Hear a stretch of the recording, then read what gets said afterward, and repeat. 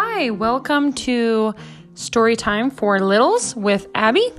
Today we are going to be reading I Like Myself by Karen Bowman, illustrated by David Catrow. I like myself. I'm glad I'm me. There's no one else I'd rather be.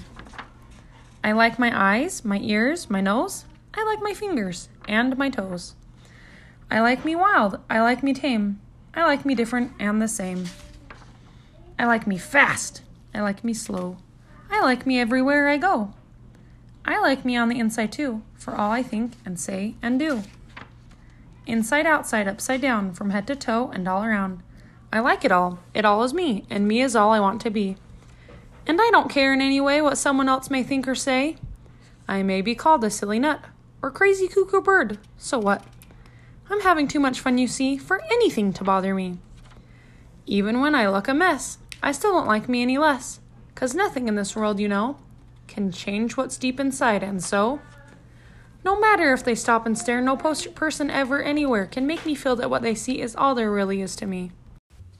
I'd still like me with fleas or warts, or with a silly snout that snorts, or knobby knees, or hippo hips, or purple polka-dotted lips, or beaver breath, or stinky toes, or horns protruding from my nose, or yikes, with spikes all down my spine, or hair that's like a porcupine.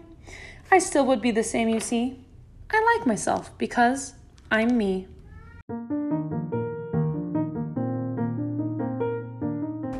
Okay, now it's your turn. I want you to tell your parent something that you like about you.